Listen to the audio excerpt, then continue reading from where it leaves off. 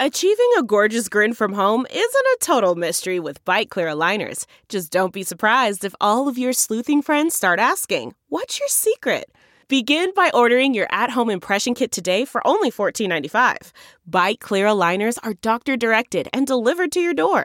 Treatment costs thousands less than braces. Plus, they offer flexible financing, accept eligible insurance, and you can pay with your HSA FSA. Get 80% off your impression kit when you use code WONDERY at Byte.com. That's BYTE.com. Start your confidence journey today with Byte.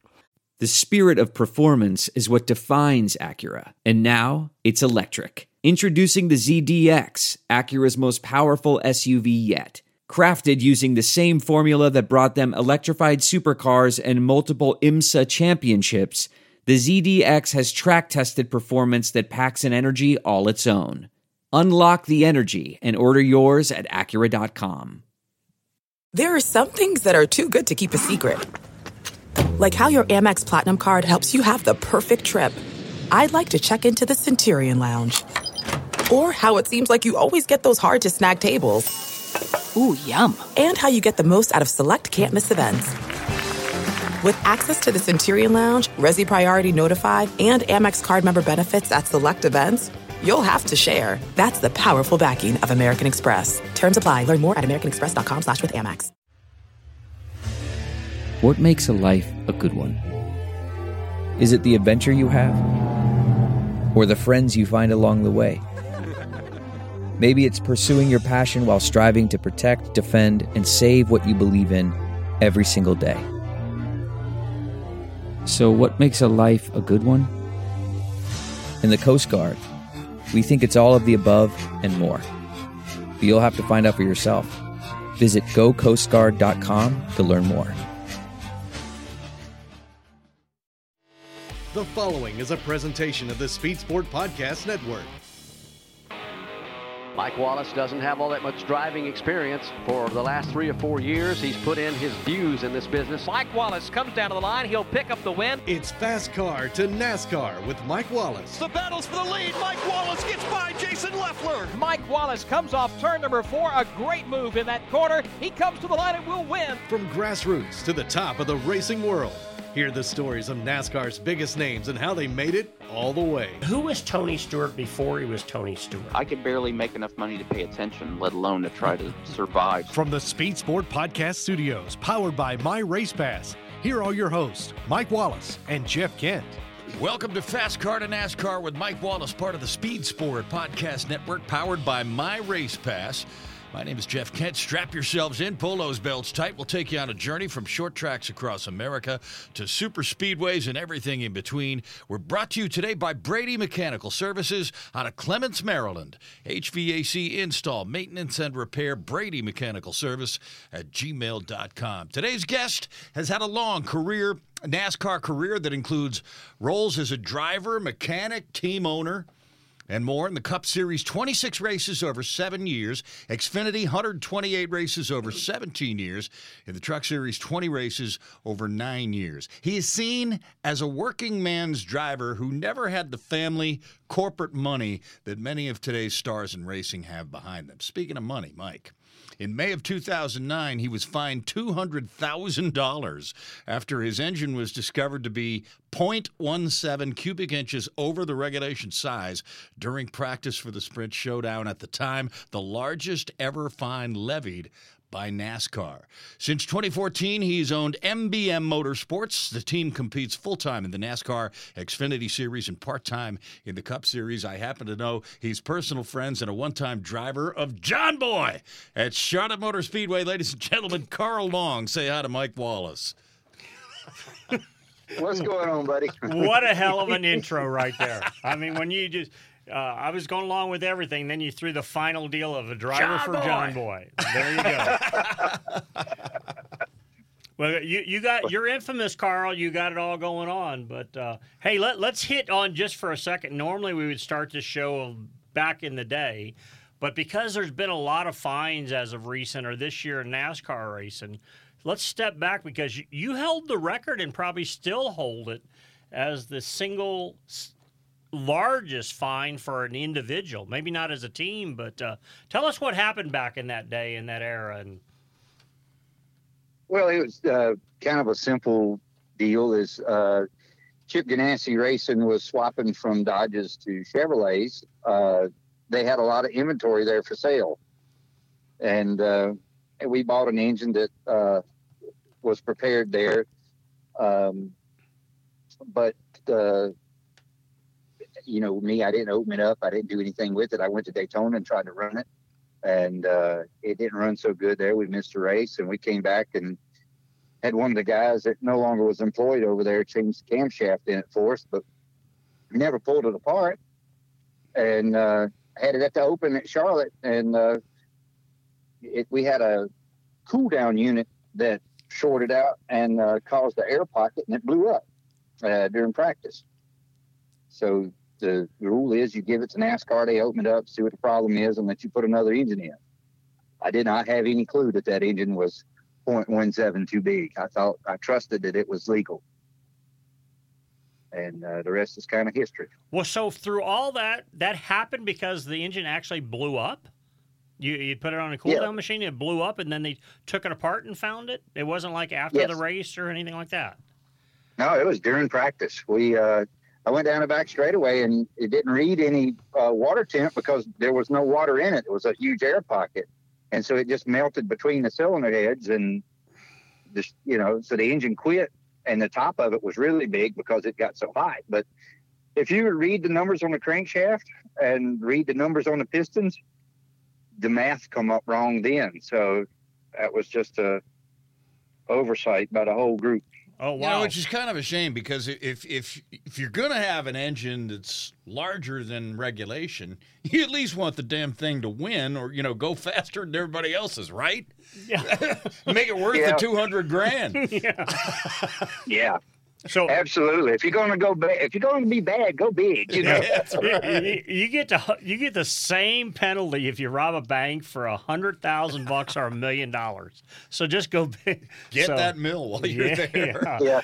Well, heck, I'm sorry to hear that, but it was kind of spectacular back in the day. I don't remember it totally, but I remember everybody talking about it. And why do you think they give you such a big fine? They knew you couldn't afford that. Why'd they do that? Just to make an example of you? Yeah, I think the leadership group then needed to change the focus off of the Jeremy Mayfield stuff that was going on at that time. And here's a good story to do it. And then I heard later on that one of the guys that sponsored me, they also had a airplane that was flying over the racetrack that said "Free Jeremy." Oh. And one of my guys that sponsored was one of the guys that was, he had a hard card under my team, and they found out that he was paying the airport people over there to fly that sign over. So all of a sudden I come up as having a problem, and my motor's wrong, and my sponsor's over there doing stuff. So I think it was just a series of events that just kicked me square in the nuts. He might have been involved with the DOJ today, right? There's a lot of that going around. Yeah, that's what they say. Yeah. So, hey, I'm going to get off of that bad, funny, semi-humorous. Now that I know why you probably really got the penalty, it's kind of a little funny, to be honest with you. But 200. There's something funny about $200,000 unless it lands in your pocket. So you got to you can answer this in a couple different ways. Then we're going to move on. You can take the fifth and not respond, or you can tell us the truth. Well, I guess that's only two ways to answer it. Did you have to pay the $200,000? The fine is still there, but I did not have to pay it. Beautiful. Okay. There you go. All right. So no harm, no foul. They wouldn't let you. Kind of in limbo. Yeah, they wouldn't let you race or be in the Cup garage though for years, right? I mean, Correct. Yeah, he was working on. We were working together on a car, running the Daytona 500. Carl was, and they come and got him and told me he couldn't be there. Am I telling that story right? They escorted me out of the garage. Wow. Yeah. All right, let's get off of that. Let's go back as far as you can remember, because you're especially in this area, you're a legend. You're a really good race car driver. You're really fast. You're comedic as hell, funny all the time. So Take us back in time. Where did Carl Long first come up with the passion, desire, interest in motorsports at all? Well, I would say it was back in the 70s. You used to have these rugs that were like ovals, and it'd be like a dark brown and a light brown. Well, me and the Hot Wheels figured that was a good place to be a racetrack. So as you was on your knees with your Hot Wheels, that was the thing to do. And my dad, he raced in the Baby Grand Series, which used to be the Saturday show. And he started racing it in 74 and 5 with a Volkswagen Beetle, and he's a Volkswagen mechanic. So I got to go to a lot of the racetracks and meet Buddy Allison and Richard Petty and all them guys when I was 6 and 7 years old, and just grew up loving racing. And so as you love racing, you're playing with your Hot Wheels. Heck, I used to watch my little brother Kenny play Hot Wheels every morning on the table before we go to school. He'd crash them, and as he'd say, they got in the milk off of turn 4 and slide them out of the corner, all that stuff. But so it's got to get a little bit more serious after the Hot Wheels, though. What's the after you run the Hot Wheels, you got the loop-to-loop in the Hot Wheels track. Well, what's the first car you actually got into, and how did you get into that car? Well, as my dad being a Volkswagen mechanic and running the Volkswagens in the Dash Series, in 1975, they outlawed the Volkswagen Beetle from running in the Dash Series because it was air-cooled and the exhaust pipe would stick right in the guy's radiator. So when they went to Charlotte and places like that, couldn't nobody really follow him without overheating. And so they done away with it. And my two That's uncles, what happened to Herbie the Love Bug. That's why okay. Herbie the Love Bug. Remember the one that was on a Disney absolutely. movie? Yeah. Okay, I'm sorry. That's a tangent. So my dad, he started running at what's now Orange County Speedway. It was called Trico. He would take his car out there, but he bought a Mercury Capri that Ricky Pearson drove. And he bought it and continued trying to run in the Dash Series some. And there was 3 Volkswagens sitting under the shelter out at the farm. Trico shut down, and we used to go out there. The back gate was down, and play racing on Saturdays and Sundays when the track was shut down. And then in 1983, they opened the racetrack back up. Mason Day bought it out of South Boston, and we had 4 cars that we started the mini stock class with, and about 6 or 7 more joined in with us. So just you guys help relaunch the racetrack and a series at that time, then, is what you're saying? Yeah, we did. And the very first car I drove was the older, heavier Volkswagen that my dad had last raced. And the newer lightweight cars, my 2 uncles was running them, Everett and Lonnie Long. Both of them had those, and Dad was in the Mercury Capri. And the first year I think we ran 7 or 8 races, and I was 15 years old when we started, but my limited driver's permit was just like a driver's license, and my dad co-signed for it, and it went right on through. So I drove for 2 years at 16 years old. Well, today, Carl, we talk about it on this show. If you don't have your career set and established and won a championship in the NASCAR world by 16, now you got to quit. you got to have that stuff done by 16, started at 12. They got them in go-karts when they're 5-6 years old, and it's on the Legends cars, and when they're 10 years old, they're driving a late model stock, for goodness sake. We get to joking on here at times because it's you literally got to be started by you 10 or 11 years old and have a career in place by 16 and go from there and have a big old pile of money supporting. Did you have a big pile of money behind you supporting your racing? Yeah, right. No, we had a farm with Volkswagens on it, and that's why I had to go dig the parts up out of and get them out and chase it. If the snake didn't chase me out from under the car when I was pulling a control arm out from under it, because I would give the street car and anything to the snake, no matter if he was black, green, it didn't make no difference. He had the car. He had the car. Yeah, I don't like snakes either. Yeah, I won the battle with a snake yesterday. Did you? Yeah, I didn't know that I did. I was cutting grass. Right over the top of him? Went over the top, and he was a big, big black snake. And and then I got. Well, those are good snakes, though. No, you sound like my wife now. She says, "No, black snakes are good snakes." I says, "Look, I was on a big lawnmower. It was open, and this thing looked like it's 4 or 5 feet long, and it tried to attack me, and then my blades stood up for me. And he didn't attack anymore. My daughter sends a note, and she goes, he doesn't pay rent. He doesn't need to deserve to be there. Black Snakes will run the copperheads off. Well, yeah. The last time I drove past Mike's house, you could have a par 5 in his front yard out there. So I don't know where he found him I at. know it, man. Yeah. You can't hide money. That's why we're talking to Carl Long.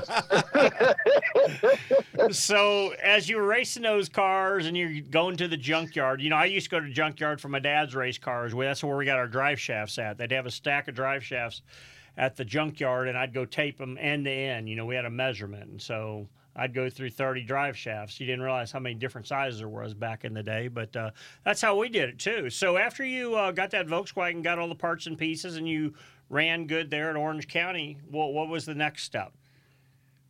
Well, we moved along, and then we made some connections in there. Like the first car that I drove in 1983 and 1984, a guy named Ward Burton drove it for us. Ward Burton? Ward Burton. That's the one. Yeah. Only man alive that can say Caterpillar without moving his lips. Cute. But that even got Rich laughing on the other side of the window here. He's like, front steer skid loader. Yeah. Yeah. Wasn't that the commercial he did? He had all the takeouts, front skid loader. Yeah. All right. I'm sorry. They had, as I spent 6 years in the mini stock series and won the championship, won some races, and wanted to move up, I got out of high school. I took a job. I went to college at Wake Technical College. I thought I was going to go in there in computer engineering, but that was too much boring for me. I was falling asleep in class, so I moved over to machine shop and computer controlled machines. All that was new, so I took that. And my engine builder was my wife's or girlfriend's uncle at that time, my first wife, and he also was Jack Tant's son-in-law. And Jack Tant was known for building Ray Hendricks engines, and he's real famous, isn't he? Jack Tant? Yeah. And so they made us a deal. I was delivering pizzas while I was going to school. By the time I would leave Raleigh and drive back to Roxborough, which was an hour away, there weren't but 15 people in Roxborough buying pizzas after 6 p.m. So I had to stop in Durham to deliver pizzas so that I could make enough money. And so, hey, is it right, talking about delivering pizzas, and maybe I'm getting ahead of the story, did I read something, or like the Guinness Book of World Records or something like that, you delivered the most pizzas to Roxborough, North Carolina, or out of the Domino's store when you're running the place or something? Well, it actually was I won Manager of the Year later on at the Roxborough store when I took it over. But Super Bowl Sunday is the biggest day for pizza sales for Domino's back then. And so I worked at our Northern Durham store, which is on Roxborough Road. And I think I wound up setting a store record. It was like 200 and some pizzas, about $1,000 or $1,200 worth. And I used them little Volkswagen Rabbit diesels to drive and deliver pizzas with, so they get 40 miles to the gallon. So it worked out pretty good for me back then. Anybody worked in the pizza business, Mike. I worked in the pizza business when I was going to school. I always used to say there's a lot of dough in pizza. Yeah, what was that one great movie that you used to order? That was the guy it was a movie, and the women would call and order a pizza with some special ingredients. And I have no idea, but we're going to take a timeout right here. We'll order a pizza, and when we come back, we're talking to Carl Long. You're listening to Fast Car to NASCAR with Mike Wallace on the Speed Sport Podcast Network, powered by My Race Pass and NASCAR Digital Media. Welcome back to the Speed Sport Podcast Studios. You're listening to Fast Car to NASCAR with Mike Wallace. My name is Jeff Kent. We're brought to you today by Brady Mechanical Services, HVAC install, maintenance, and repair. Brady Mechanical Service at gmail.com. We're talking racing with Carl Long. And once again, here's Mike Wallace. Well, we're talking pizza, actually. Well, we were talking I mean, pizza. that's... We've covered a little bit of everything in that first segment. Yeah, we're going to use it to go on. But so getting back to it, and I was listening, and I was confused because I was thinking about how many pizzas did you deliver as a record? I believe it was about 200, something like that in one night. That's pretty good. I have something to go along with that, but I'm going to keep that between us at the bar one night, as they say. So, all right. So as we're, this is to tell everybody where you came from. So after that part of your career, the pizza delivery and that, where do you go race-wise? Well, what that promoted is my home store, which I wasn't working at anymore. They needed a manager. Well, I told them I was going racing. And so they made me an offer to sponsor my race car. The guy that was a franchise owner, Dan Shefty, agreed to sponsor my race car for me to run Orange County if I would manage the store, which means that the South Boston races I wouldn't run because they alternated weekends. And so I would give one weekend and to racing and one weekend to the store. And wound up getting him to write a check for us, and bought me a street stock car. I thought I was going to go late model racing, but didn't nobody want my money and my engines. I had a Jack Tan engine, and I think it was $10,000 or $15,000 for the year, and they said I needed more. Wow! So I wound up. That was pretty good money back then, I thought. It was. That was 88. So I thought I'd just go buy a car, and my grandfather helped sign for me on a loan and picked up a street stock car and bought it. I was, like I said, managing the pizza store, living at home, so I didn't have much problems paying the loan off. And we went racing the first year. I sat on a pole a couple of times, but it never could finish it. And then over the winter, Doug Triplett, who still works at Joey Arrington's, and he was my first wife's uncle, he helped us redo the rear clip and the front clip and put a new body on the car, and got ready to start the second season off. And Domino's come to me and said that they were no longer able to sponsor us because of fast driving and racing. They was cutting their IndyCar program. Ari Lyondike had just won the 500 with a Domino's pizza car, and that's all they could do. But they had committed some money, and so we started off that year. And I think I won 4 races. I won the championship, and then you have to show up for the last 2 races. Never finished worse than 3rd or 4th, and won the street stock championship. Well, you had it going on at that time, didn't you? Yeah, Doug fixed the car for me, and then I'm learning. I never drove a car with the motor in front of me, so I had to figure that out. It was always behind me. I've never thought about that. Have you? Right? I'm going to hear about that in drag racing, but not. No, yeah. Yeah. Oh, that's right. He drove a Volkswagen. That's right. Volkswagen, Okay. Yeah, the motor's in the back. Yeah. And Mike will know from racing and stuff.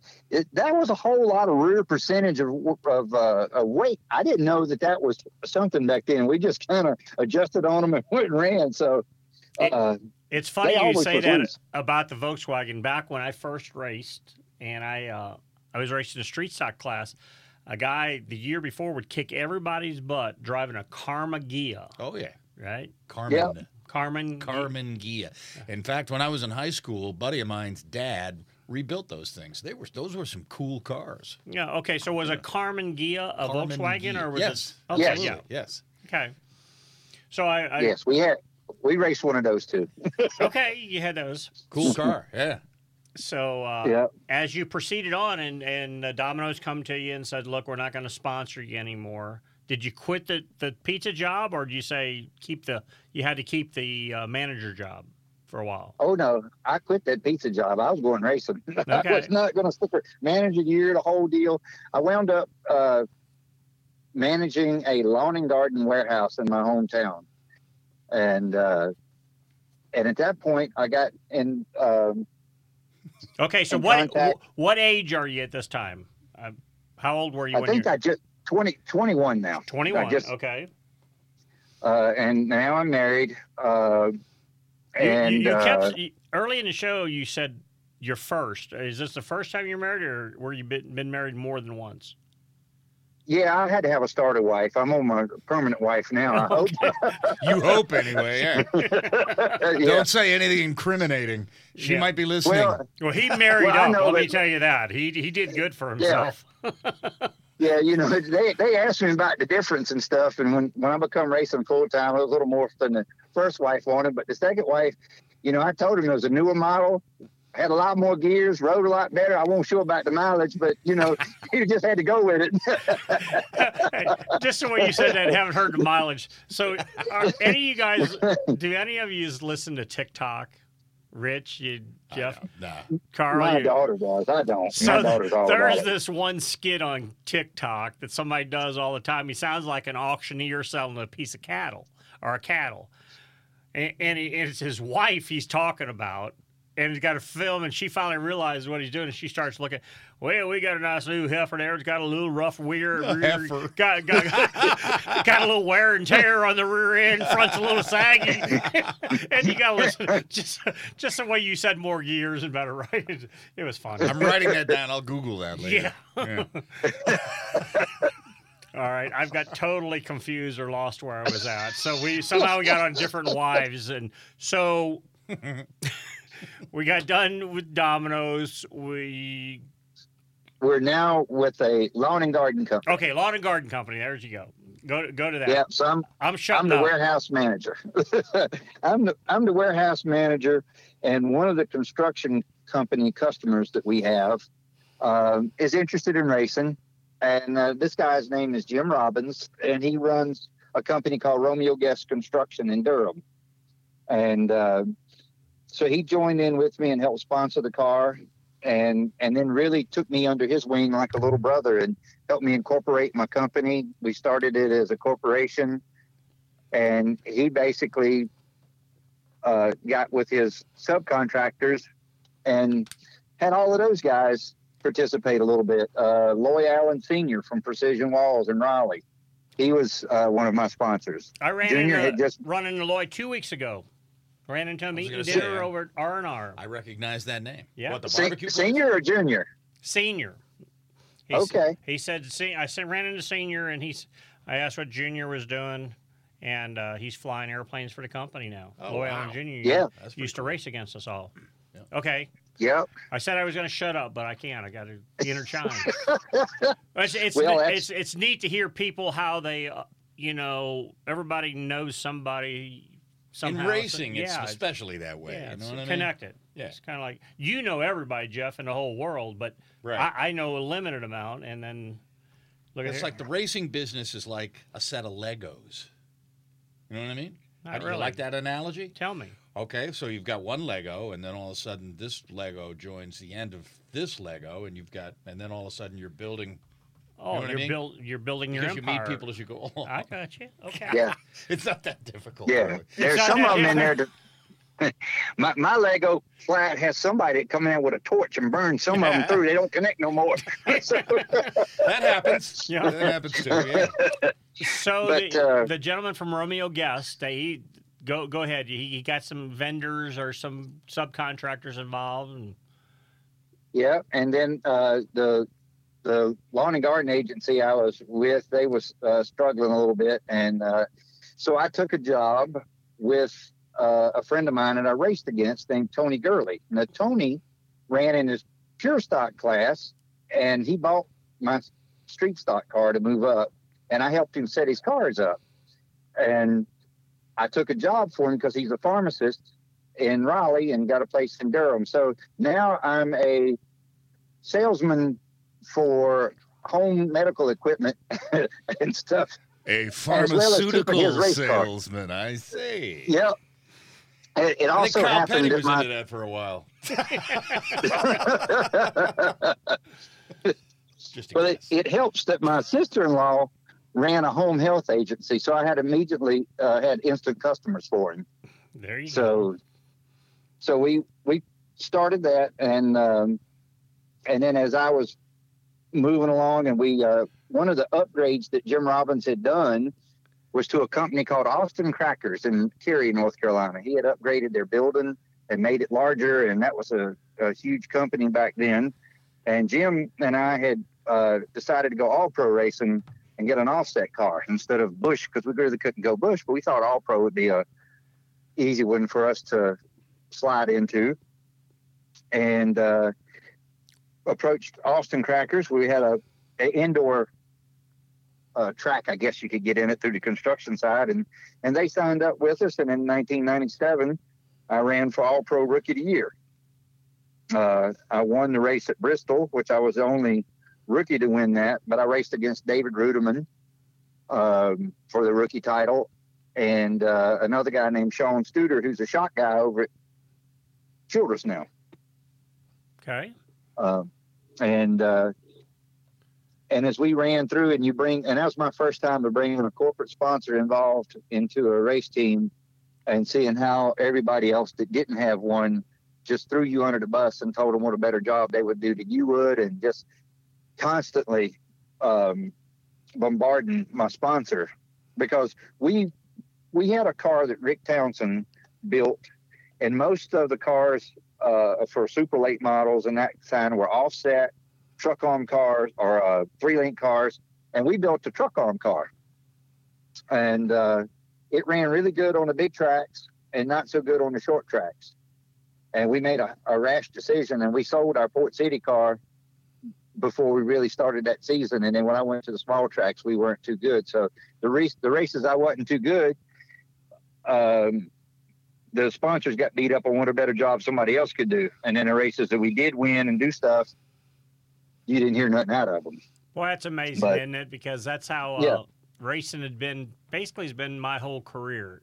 You bring somebody into the sport, do the best you can, and all of a sudden the big teams were horrible about it. They'd go, what do they call that, perch on your sponsor. They didn't think they could but they would just tell them how much better. Steal your stuff. Yeah, just they wouldn't try to sell. They just condemn you along the way and try to convince people to come with them. So. Yeah, and so you're always doing damage control. Instead of focusing on the positive, you're just trying not to get burned up by the negatives. Yeah. And, so that Austin Crackers, how long did they stick with you? They stayed with me for 1 year, and the Mike Cope, who had won the championship, the person that was in charge of marketing at Austin Crackers used to be in charge of the marketing at Slim Jim, and Austin Crackers was his job. Oh, okay. And so we made it 1 year, and then Mike was able to get that sponsorship, and he moved up to, I think, the trucks, and got his crew chief. I didn't even forgot his name, David something. Got the sponsorship moved over to his crew chief, and they never ran like we did, but it put me out of business for that deal, and that's when I went to work for Thea Dixon.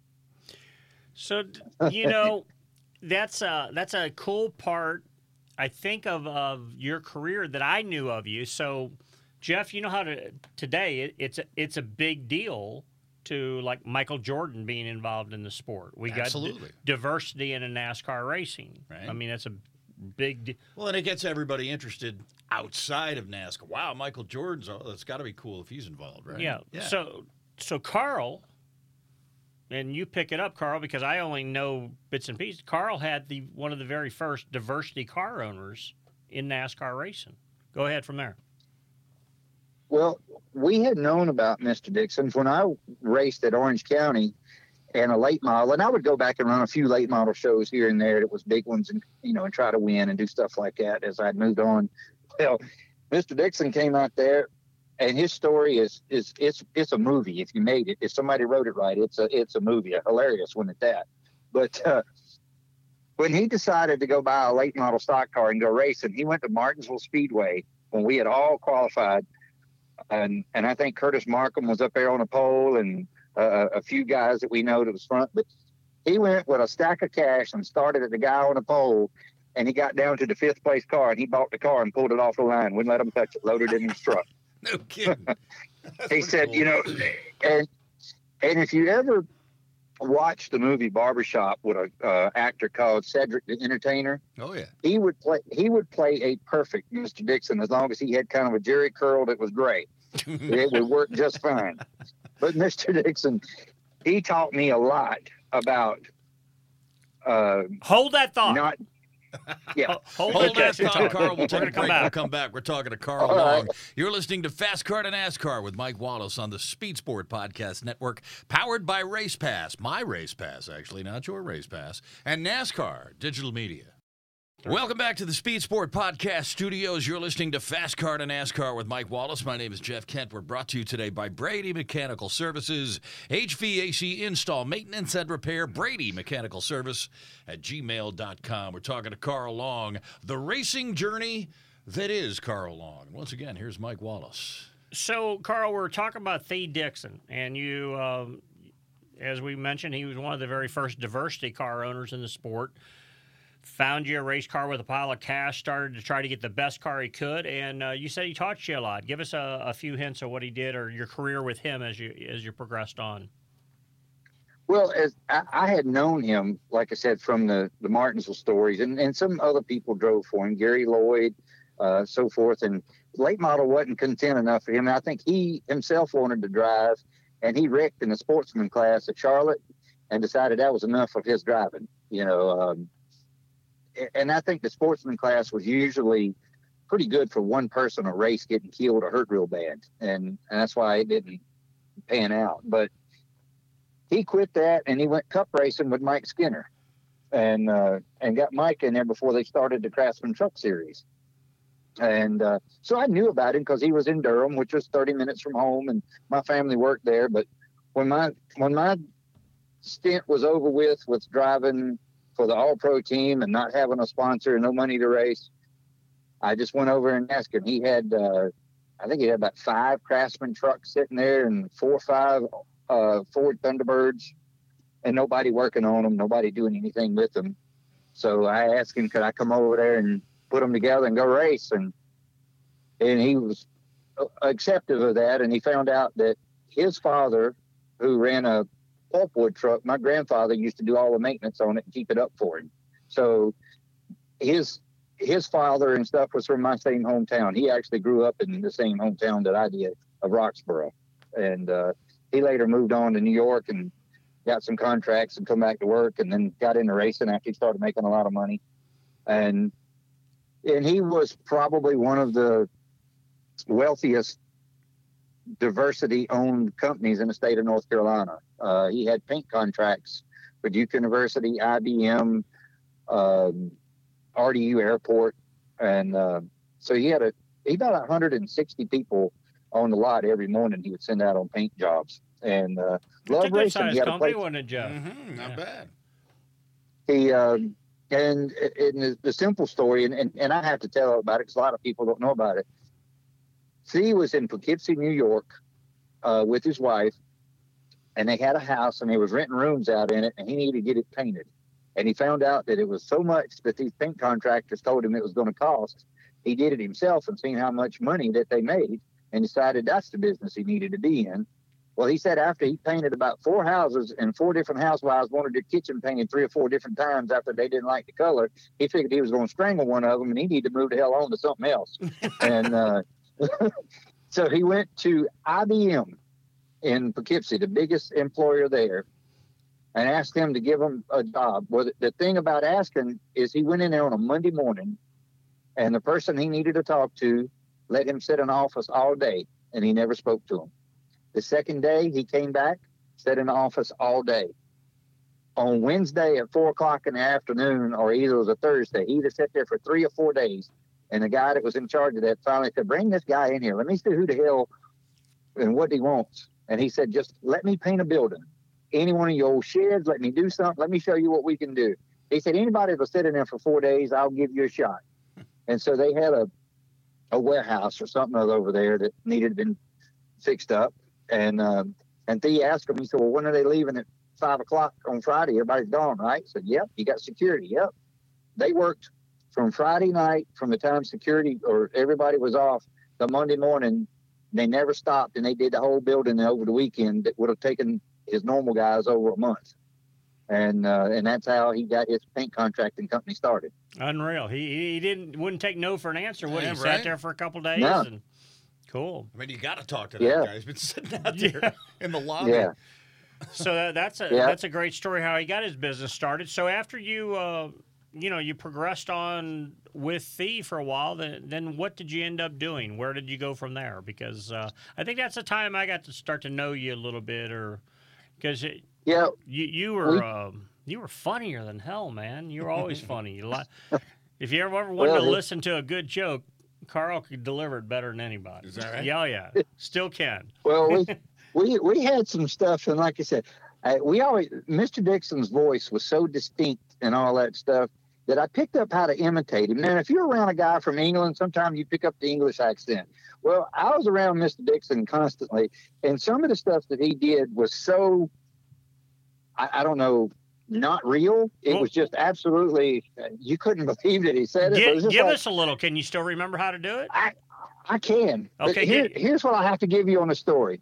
So I was at Charlotte at the ARCA race, and Mr. Dixon's knees was wore out, so all he did was ride around in his van and blow the horn, make you come run to him. He wouldn't get out of it unless he really had to. So I called him back after practice, and he wanted to know how we were doing. It was the second time I was at Speedway. He said, well, how did you practice? And I told him I was first. So here goes my voice with him. Sir, how did you run today? I said, I'm first, Mr. Dixon. First. Okay. Cut the bullshit. Where you at? I said, I'm top on the board. You're top on the board. What the hell? Didn't nobody else show up? Like, no. How many damn cars is there? I said, it's about 65 here, I think. And you first? I said, yes, sir. Well, bless your damn heart. I said, Mr. Dixon, because he would never buy us any per diem, any whatever. He tell you he feeds you during the week. It's up to you, whatever that money he gives you on Friday to go feed yourself with. So I asked him, I said, if I go out here and qualify this thing on a pole, you going to buy all us a steak dinner? You put that son of a bitch on a pole, I'll buy you a steak dinner. I'm like, okay. So I'm going to get me this steak dinner. My car's fast. Shauna Robinson's right behind me in second, and Mario Goslin, Bill Baird, Frank Kimmel. Well, Frank Kimmel and Bill Baird stepped it up, and I qualified third. So as he come around the corner over there, because he don't want one of his Mexican guys over there, Rosalio, he runs around the corner and says, hey, Carl, Mr. Dixon said for you to have this. It was a loaf of bread and a half a pack of bologna. He said, your belly would not know the difference between that and a steak, and you didn't get on the pole.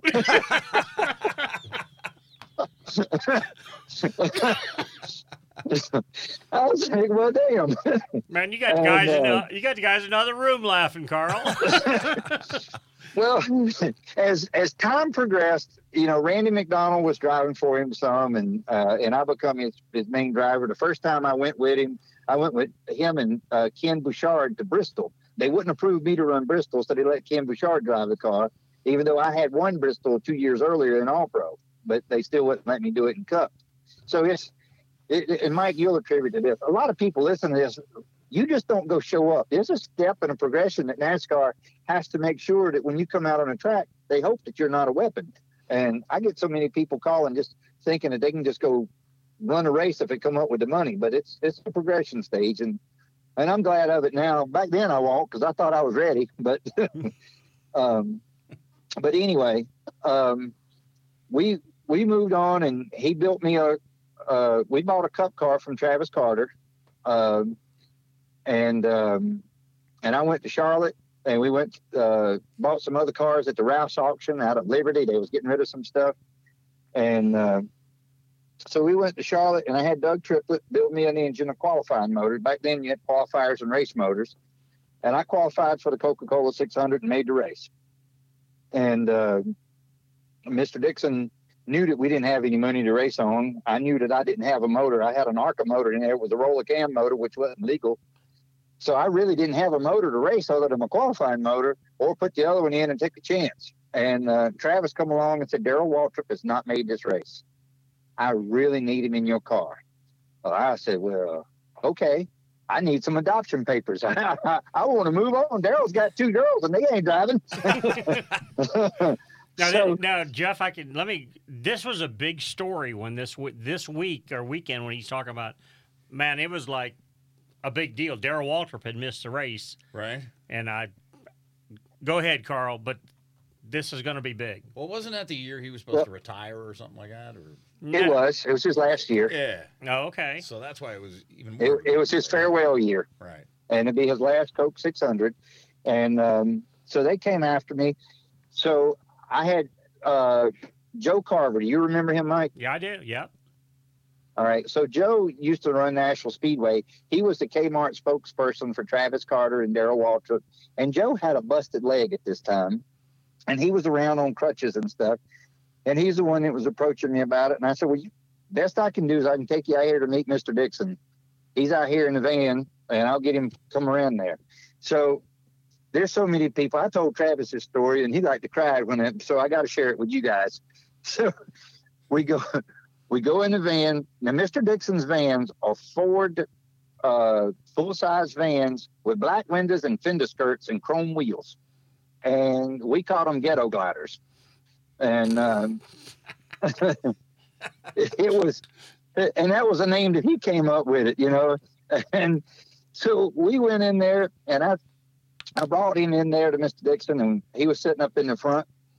And Mr. Dixon said, well, we don't mind having Darrell go in the car, and so on and so forth. And well, Joe was giving him the correct politically spiel like a politician would. Well, I need to talk to Darrell, and I need to talk to Travis, and I need to do this and do that. Mr. Dixon said, sir, what was your name, sir? He said, I'm Joe Carver. And what the hell you got to do with this? Well, I'm the kind of general manager.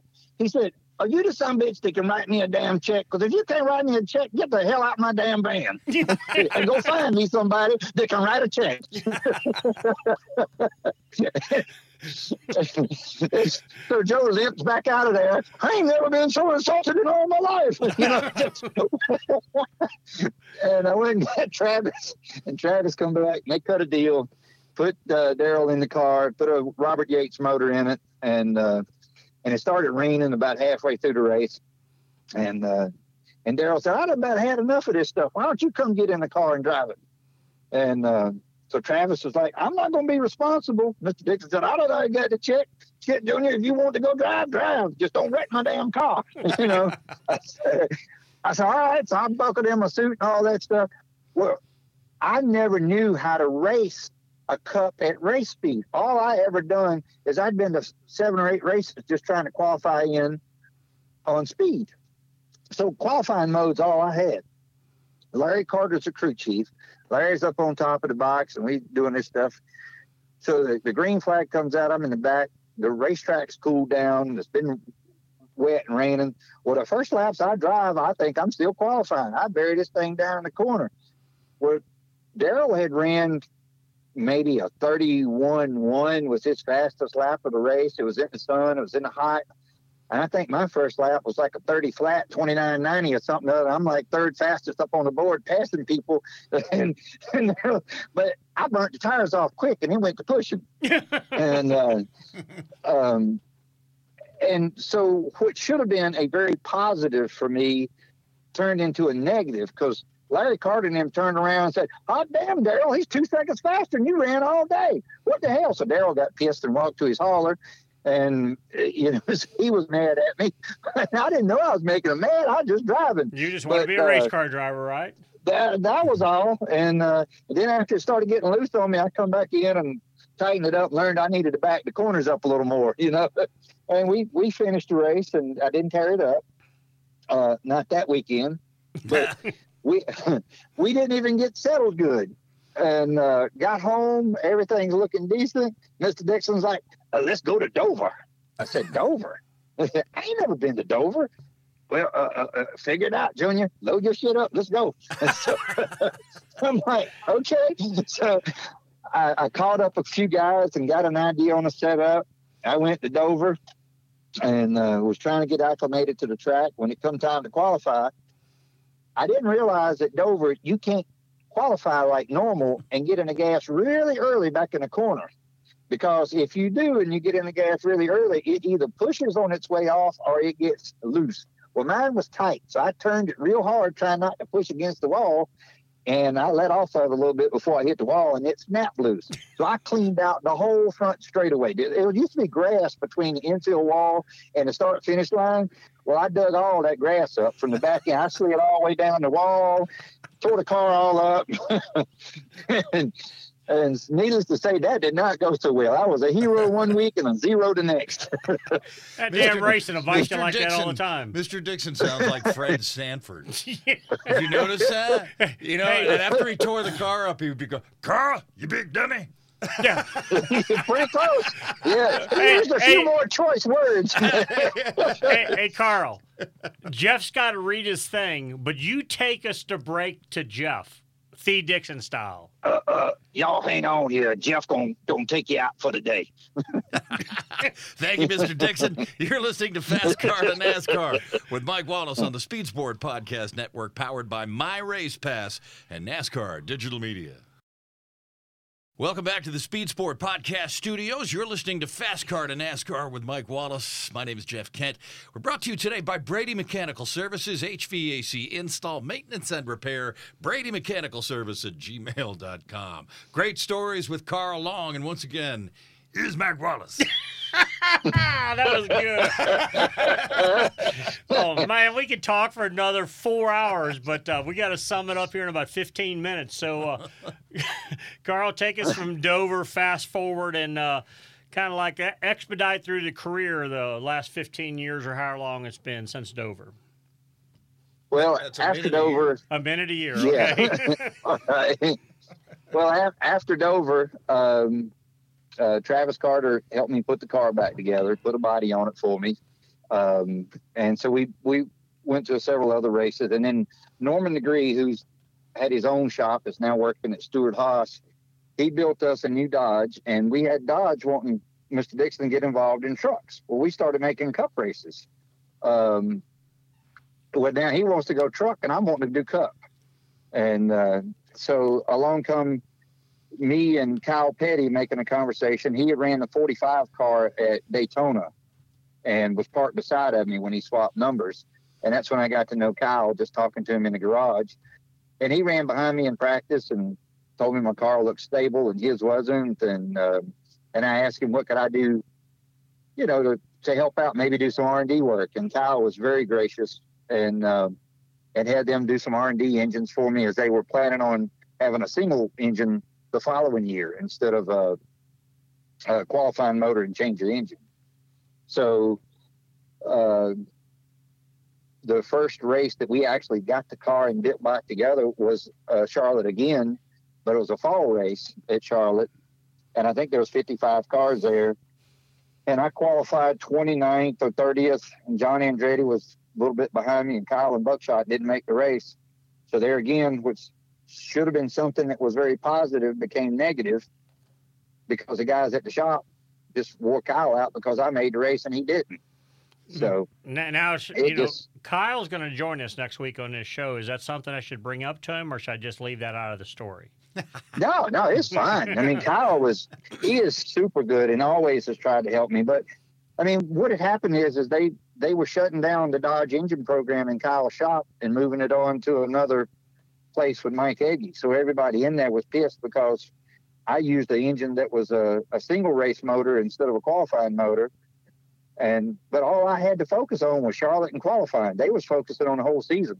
And we were able to go there and test. And like I said, what you would think would be good turned out to be bad, but we had 2 more races, and Kyle let me use engines for that at Rockingham. Now, he wore me out at Rockingham. He was badass down there.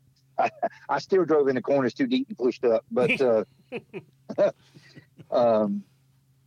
and I knew that some of the things that they had, Petty had some cars that was for sale that I bought myself just in case Mr. Dixon didn't want to race or didn't have something. I'd go race my own because I always had a car too, and that's kind of what started me into being a car owner. As I bought cars because I didn't have enough money to drive for somebody else or something like that. I just had my own car, and I just needed to find tire money to get to the racetrack. I knew if I made the race, I had enough money to buy the tires in and pay the bills. But if I didn't make the race, I didn't want to come home owing anybody. I wanted to make sure that at least I broke even. And it just progressed on. That's why I had that car that was my own at Charlotte that got the fine that we talked about earlier. Mm-hmm. And Jim Robbins at Romeo Guest was still helping me during that period. And and like I said, Jim was basically the guy that really put me on the right track to understand a lot of things. And when I created MBM Racing, there was 3 of us that each one had kind of a car. I had a tractor, another guy had a trailer. Derek White up in Canada, he owned a trailer, and I had a tractor, and John Jackson down in Florida had a car. And so we put all of these together under one roof.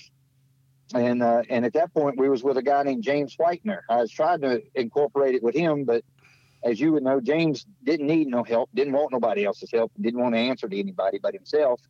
And that's fine. If you've got the money enough to do that, you don't need to have partners. So that's what he done. And we started and helped create it. And then they were talking about some drivers we needed at Daytona and who was all that. And I volunteered to find out this guy that I knew named Mike Wallace, that I knew that he always ran good at Daytona, and he's probably the one we needed to have in the car. Now, is that the news guy that hosted 60 Minutes or the driver? Yeah, the same one. And so I had, Mike and I met each other at the racetrack, but I just thought he would be the perfect person to put in that car. He could help bring sponsorship, and because he talked to people right. He always had different names and stuff and did things. And I think we had a pretty good deal, but I just wound up being separate on my own as JGL and Whitener, just moved on to their own stuff. You could tell in 6 months if it was going to work, and we knew it won't. So I've just been slow in progression of what we've got. And right now I'm sitting over here with probably 25 Xfinity cars, 14 Cup cars ain't worth a damn for nothing, but a bunch of other cars I should have thrown away, and then a couple of new Cup cars that we built at the first of the year with some of my partners out of Tennessee helping financing that, Rocky Smith at Smith-Built Homes. Carl, I want to ask you a couple things before we get to the end that not so much is about your career, but you're one of the guys who would know a little bit to tell the world about, because everybody asks about it. Number one, thank you for calling me that day and asked me to drive that car at Daytona for you and Mr. Whitener. We went down and ran well, and everything was great there. But can you give a brief description of what the NASCAR Cup charter means? It seems like we try to find out and everybody just kind of shuts up about it. You can't get... is that something you can talk about or you can't? Yeah, because the part that I have, I'm not a part of the charter membership, the RCA group or any of that. And the reason that I know anything about it is because we tried to buy the 13 charter and they disclosed all of the charter stuff for us before they sold to Michael Jordan. So what I know is based on that point in time, and I'd be more than glad to ask any questions that you think that need to be there. The biggest thing is this year they get paid about $70,000 more than I would get paid per race. So let me start it quickly. Why is there hard? There's like there's 36 charters every week, and you very rarely see fields other than maybe Daytona or Talladega bigger than 36 cars. Why? Back in the day you see 37, up to 40. Some people would refer to them as field fillers, because it paid pretty good money. Has that all changed now, or is that still in existence? Yeah, it changed pretty drastically 2 years ago. Okay. What happened 2 years ago is, they stopped publishing the winnings, and then they give you a percentage of breakdown. So if Daytona is a $16 million race, 38th position pays you 1%. So you get paid $160,000 if you finish 38th, but Martinsville is a $1.6 million race. So 38th there is only $16,000 instead of 160. And a couple of years ago when he had a non-chartered point fund, all of the non-chartered cars got $19,500 for showing up for the race plus their percentage. So I could go to Martinsville, I get $19,500 plus whatever my percentage was, and if I finish 38th, that's $16,000. So you come out with about $38,000 to $40,000 in winnings, and you have to spend pretty close to $10,000 just to enter the car between the tires and the entry fee of which you're mandated to buy. They cut the $19,500 out 2 years ago, and they cut the bonus money out at the end of the year because the last 4 positions, the charter teams could not get any of that money. That was for the non-chartered cars. I requested to leave the 19.5 as is and don't worry about the non-chartered point fund, because sometimes I think what upset them is Brendan Gaughan would come out and run 4 races and finish in the top 5 each race and get a bunch of points and go home third in the points with $150,000 or $60,000 bonus. And Bob Jenkins, who's got front row, runs all year, finishes 25th, 26th in the points, and gets 0. So that was probably something that needed to have been changed, but they didn't need to take the 19.5 away from the guys showing up. So right now, I can go Xfinity racing and bring home a bigger check than I can Cup racing. Really? Okay. Yes. So there's just no guaranteed money or no good paying money from 37th on back now. Well, if you finish well, let's just say that a couple of years ago, just trying to think of a right number, if you finish 20th in a position somewhere out there, the percentages goes up higher, and because you're taken from a $2 million purse, basically, then maybe you get $50,000 finishing 20th versus 17,000 or so finishing last. So that the steps are greater, but you got to finish that. And for me to go out there and think I'm going to have a 20th place finish with the competition level that's in Cup, I might as well go pee in the wind. I have more luck that way. Yeah. Okay.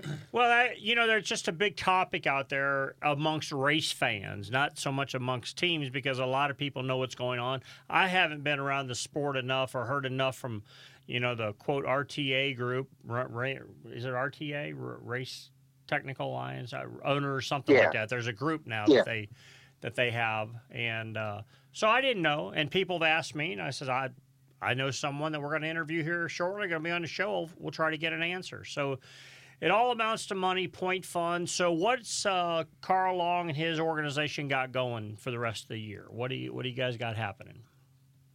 Well, we are currently just putting together race-to-race situations, trying to get where we need to be. I'm struggling a little bit right now to try to put some stuff together for J.J. Yaley's race this weekend. Hey, hold on just a second. I want to ask you that because I've got a note on it. A few weeks back, a month ago, maybe it was 2 months ago, I said everything's a couple weeks to me. Your team ran really, really well one race, and they were talking about some Penske support or a Penske car you bought. What was that about? Well, you have to use leverage every once in a while, and there's nothing in the world that I can do for Roger Penske and Penske Racing to help them. But after Daytona, there was. We didn't make the race at Daytona with our Cup car. They didn't have enough cars to have a backup car when they went to the West Coast.